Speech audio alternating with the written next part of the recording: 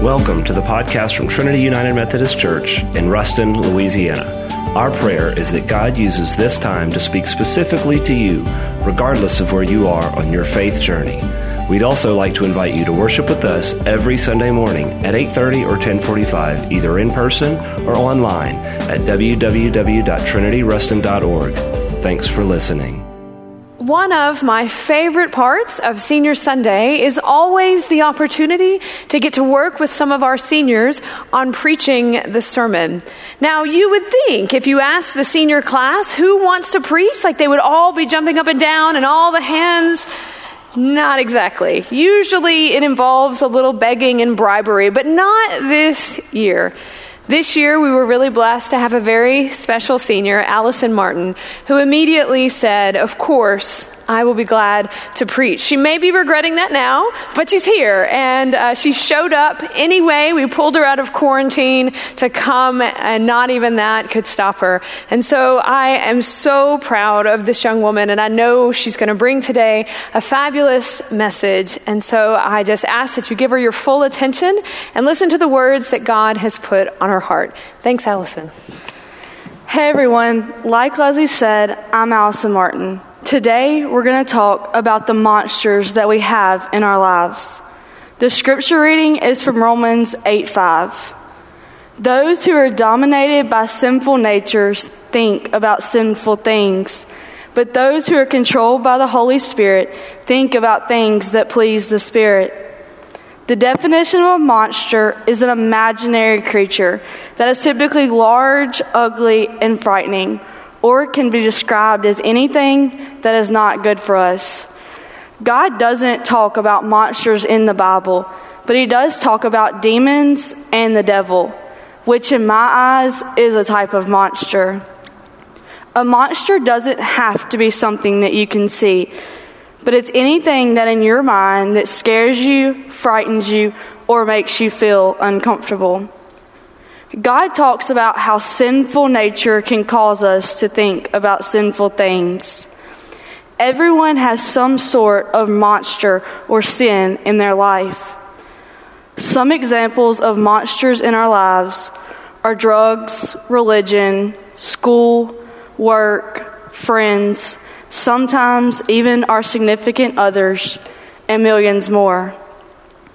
Sometimes we think we are doing the right thing, and we even feel like we are not in the wrong for doing it. We use the Bible and other people's lives to try and justify why we are doing what we are doing. We lie to ourselves and say, if they are doing it because of who they are, then it must be okay for me to do it too. But that's not always the case. We have to remember that everyone has their own problems in life, stuff that they struggle with. The only person's example that we should be following is Christ. Sometimes our monsters come from people we have in our life. Every now and then our monsters come from things that we have been through or that we have seen. I know from experience that once we allow these monsters into our life, there's nothing humanly possible that can stop them. They are there every time you think your life is going good or when you're trying to make any kind of hard decision. They are there when you're alone in your car or in your bedroom. They are even there when you are surrounded by hundreds of people in a crowded room. People forget about these monsters and about how persuasive that they can be. To some in this room, monsters are something that live under their bed and only come out at night. We discover very early on in life that monsters may be lurking, but that they should never scare us. Unfortunately, at times, we are still scared of them. As we grow older, we become less scared of the monsters under our bed because we learn that they are just imaginary. What we may never realize is that there are monsters and they can be very real. They should get our attention but should never scare us. That's where God comes in. With God in our heart, we should never be scared or nervous about anything. The human part of us gets scared, nervous, and even anxious. but God tells us not to worry about anything. The past is the past, and God holds the key to our future. I could preach 100 different sermons on the type of monsters that live in our lives, but since I only have one Sunday, I want to focus on the monster known as guilt.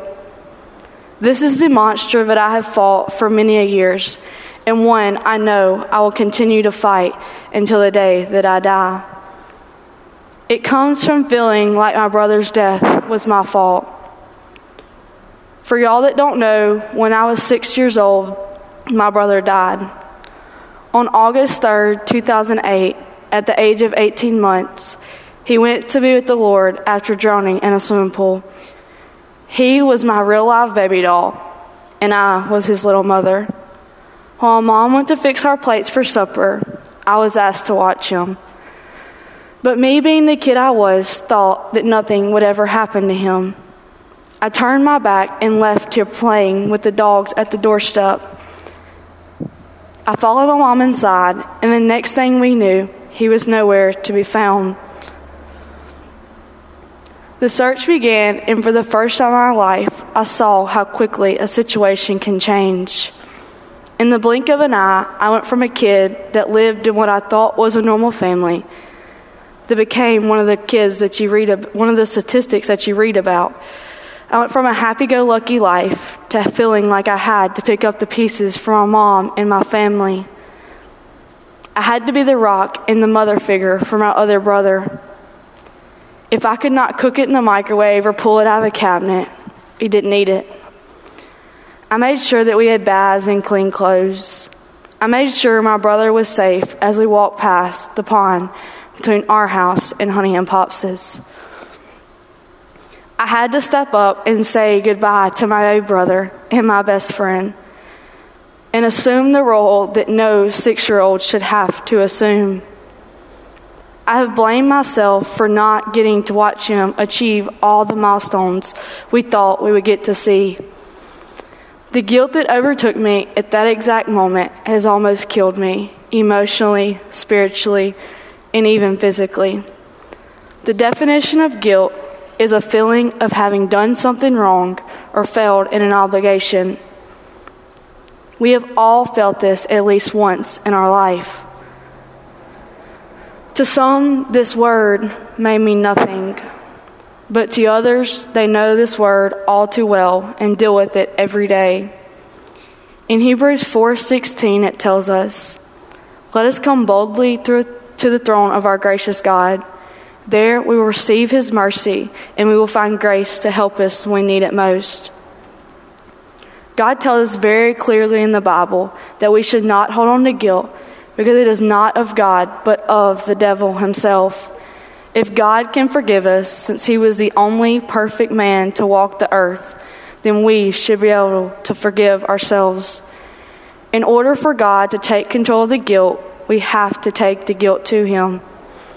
We have to lay it at his feet and say, "God, I know without your help, I will never completely get over this." This reminded me of a story I heard one time about a man that was riding down the road on a donkey, carrying a 200-pound sack of wheat on his shoulders. A passerby asked, "Why don't you take the weight off your shoulders and put it on the donkey?" "You don't think," the man responded, "that I'd ask the donkey to carry all the weight, do you? But the truth is, the donkey is carrying the weight." Many a times we hold on to our guilt and won't let it go. Kind of like that man. We think that it's not fair for anyone else to have to help us because we made mistakes, not them. We are even this way with God most of the time. The reality is that when we hold on to guilt, it does hurt the people around us because we bleed on people who did not cut us. Anyone who truly loves you and cares about you would give anything to help you work through that guilt and make sure that you get better. But the most important person that will help you is God, and he would give anything to take that from you. The truth is, that's the devil trying to bring you down and take your focus off of God. But we have to remember that God's already taken care of it. The hardest part is giving it to Him and allowing Him to work. Many a times we give it to God, but we still think that we need to micromanage it. We are real human beings, and without God, we will never truly be free from guilt. It is there to help remind us the right from the wrong, but it isn't supposed to stay around or even bring us down. But like we heard earlier, people respond to guilt in many different ways. Take Peter and Judas, for example. Both were disciples that Jesus trusted. Judas betrayed him by telling the Jewish religious leaders where Jesus was, which led to him being captured. Then when Jesus was on trial, Peter denied knowing him 3 times. Both men felt very bad for what they had done after seeing what Jesus had to go through on the cross. Judas, covered in guilt, took his own life by hanging himself. Peter, also covered in guilt, went to God with his guilt and laid it at his feet and became one of the main disciples that helped spread the good news about Christ. Our reaction to guilt may not be as big as Peter's or Judas's, but our response can either drive us farther from God or bring us closer to Him. The Bible makes it very clear that God wants us to come closer to Him in times of need. He only asks that we tell Him our needs and that we trust Him with all of our problems. His dream for us is that we can live a precious, free, and forgiven life. I've had a hard time forgiving myself for what I thought was my fault. I know deep down inside that when it was my baby brother's time to go, it was his time to go. It would not have mattered where we were or what we were doing, because it was all part of God's greater plan. The monsters inside me remind me of His death daily. Every time I start to think I'm getting to a place where I can forgive myself, the monsters appear again. My monsters don't come at 2 a.m. when I can't sleep like you would think. They came at 12 noon when I was at school, listening to my favorite song and talking to my classmates, or even at 7 p.m. when I'm at Walmart getting groceries for my family. They come when I'm at work at the little daycare that my brothers went to, and I get a glimpse of what James White would be doing in each of those classrooms. They come at the times that I least expect it. These are the times that I have to pray for God to intervene and help me to forgive myself. I know forgiveness is the key to defeating this monster. Forgiveness and prayer go hand in hand. You can't truly forgive or be forgiven without God's help. The word forgiveness is a noun that can be defined as an action or process of forgiving or being forgiven. The word forgive is a verb which shows action. The Greek word for forgiveness literally means to let go. Ephesians 4:31 and 32 says, "Get rid of all bitterness, rage and anger, brawling and slander, along with every form of malice. Be kind and compassionate to one another, forgiving each other, just as in Christ God forgave you." Matthew 6:14 and 15 says, "For if you forgive other people when they have sinned against you, your heavenly Father will also forgive you. But if you do not forgive other people of their sins, your heavenly Father will not forgive you of your sins." Let's break down these 2 verses and talk about the real meaning of what God's trying to convey. God is telling His people about how important it is to forgive one another.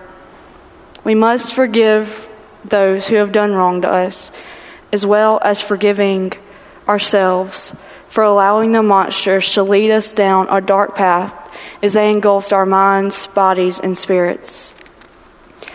These verses aren't hard verses to read. They don't have big words. However, they are very hard verses to apply in our own life. These verses aren't telling us to say forgiving words, but to truly forgive others as well as ourselves with our hearts. Once I was reading an article talking about a woman who before becoming a Christian was a little wild. When she became a Christian, she started going to church. Soon after joining the church, she became very active with the children's ministry.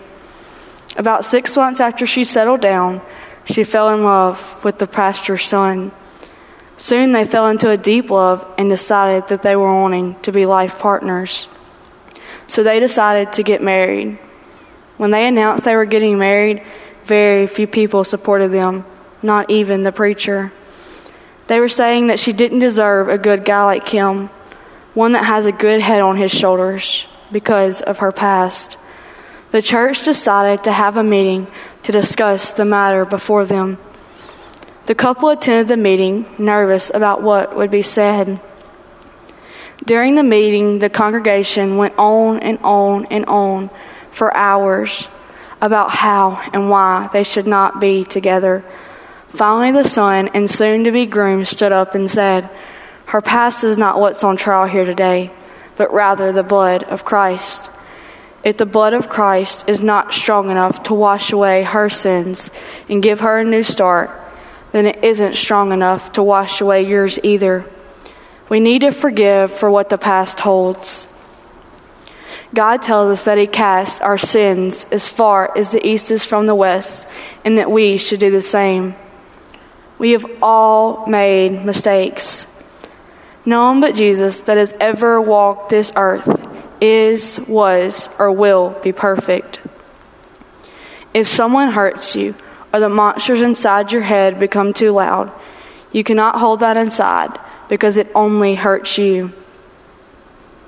To worry about what others did or said that hurt your feelings only eats on your insides.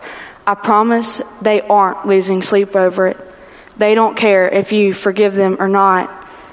God forgives us not because we deserve forgiveness, but because He understands that we fall short of His glory every day. Forgiveness isn't something that has to do with anyone but yourself. Forgiving someone releases your heart from the chains, not theirs. Forgiveness is a subject that is not talked about much, but it sure is one of the most important ones. The first step to understanding forgiveness is learning what it is and what it isn't. Forgiveness is the divine attribute someone possesses. We also have to remember just because we forgive someone does not mean we have to let them back into our lives. It is okay to set boundaries with people who have hurt you and allow them to earn your trust back by showing you that they have changed. It's important to remember that letting go of someone or something is hard at first, but in the long run, it will be what's best. Forgiveness may not happen overnight, and it takes time, but it will be well worth it in the end. You have to commit to pray and not give up. Forgiveness can lead you down a path of healing and peace that only comes from God. Matthew 5:44 tells us to love our enemies and pray for those who persecute you. Maya Angelou, a famous contemporary poet, once said, "The greatest gift that you can give yourself is to forgive everyone." It can be as little as someone not returning your pencil, to as big as a drunk driver hitting you and you becoming wheelchair bound for the rest of your life, or even your baby brother leaving this earth all too soon because you followed your mom into the kitchen. Forgiveness does not change the past, but it does change the future. Forgiving someone who has hurt you over and over, or even forgiving yourself, can be hard at times. But if we pray and ask God for help to forgive in the situation at hand, God will give us the strength. The ultimate forgiveness was when Jesus was on the cross and said to the two thieves hanging on either side of Him, "Today I will be with you two in heaven." And then said to God, "Father, forgive them, for they do not know what they have done." We are all familiar with the story of the prodigal son. You know, the story of the father who had two sons, one who stayed and was loyal, the other who asked for his inheritance and went out and wasted it. When he returned because he was out of money, the father ran and greeted him. throwing a big party for him. This hurt the loyal oldest son's feelings. Why was his father praising the son that betrayed him? Then the father reminds his oldest son that they are not celebrating what the youngest son did, but that he was lost and now he is found. If we think about the true meaning of the story, we should really call it the forgiving father. This is one of my favorite stories in the Bible. It still amazes me about how positive the father was. There's a part of me, and I'm sure a part of you, that longs to find that positivity in our lives. As long as we allow the Holy Spirit to control every aspect of our lives, we'll be living a life that is pleasing to Him. We will all face monsters in our lives. Yours may not be guilt, but something else. We are not powerless against them, though, because we have a loving and forgiving God who we can trust with even our darkest secrets. And this same God gave us each other. There's a great monster-slaying power found in the love and support of our faith community. On behalf of the senior class, I would like to thank you for being that community for us. You will never truly know the difference it has made. Let us pray.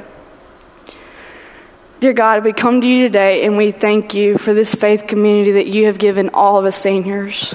Lord, I pray for every single senior, no matter what they're going to school for, no matter what they're doing after they leave that building, that you give them a peace that passes no understanding about where you're sending their life. Lord, I pray for all of us as we get ready to walk across that stage and get our diploma, Lord, that as we're sad that one chapter is closing, Lord, that we're thankful that you're opening another chapter. Lord, I thank you for the faith community that you've given all of us seniors. Lord, I thank you for sending your son to die on the cross for our sins. Lord, thank you for all you have helped us through in the last 12 years of school, Lord, and I know that you will never stop helping us. Lord, just thank you for being the amazing God that you are. Amen. Thanks for listening to the Trinity Podcast. To find out more about Trinity, visit us online at www.trinityruston.org.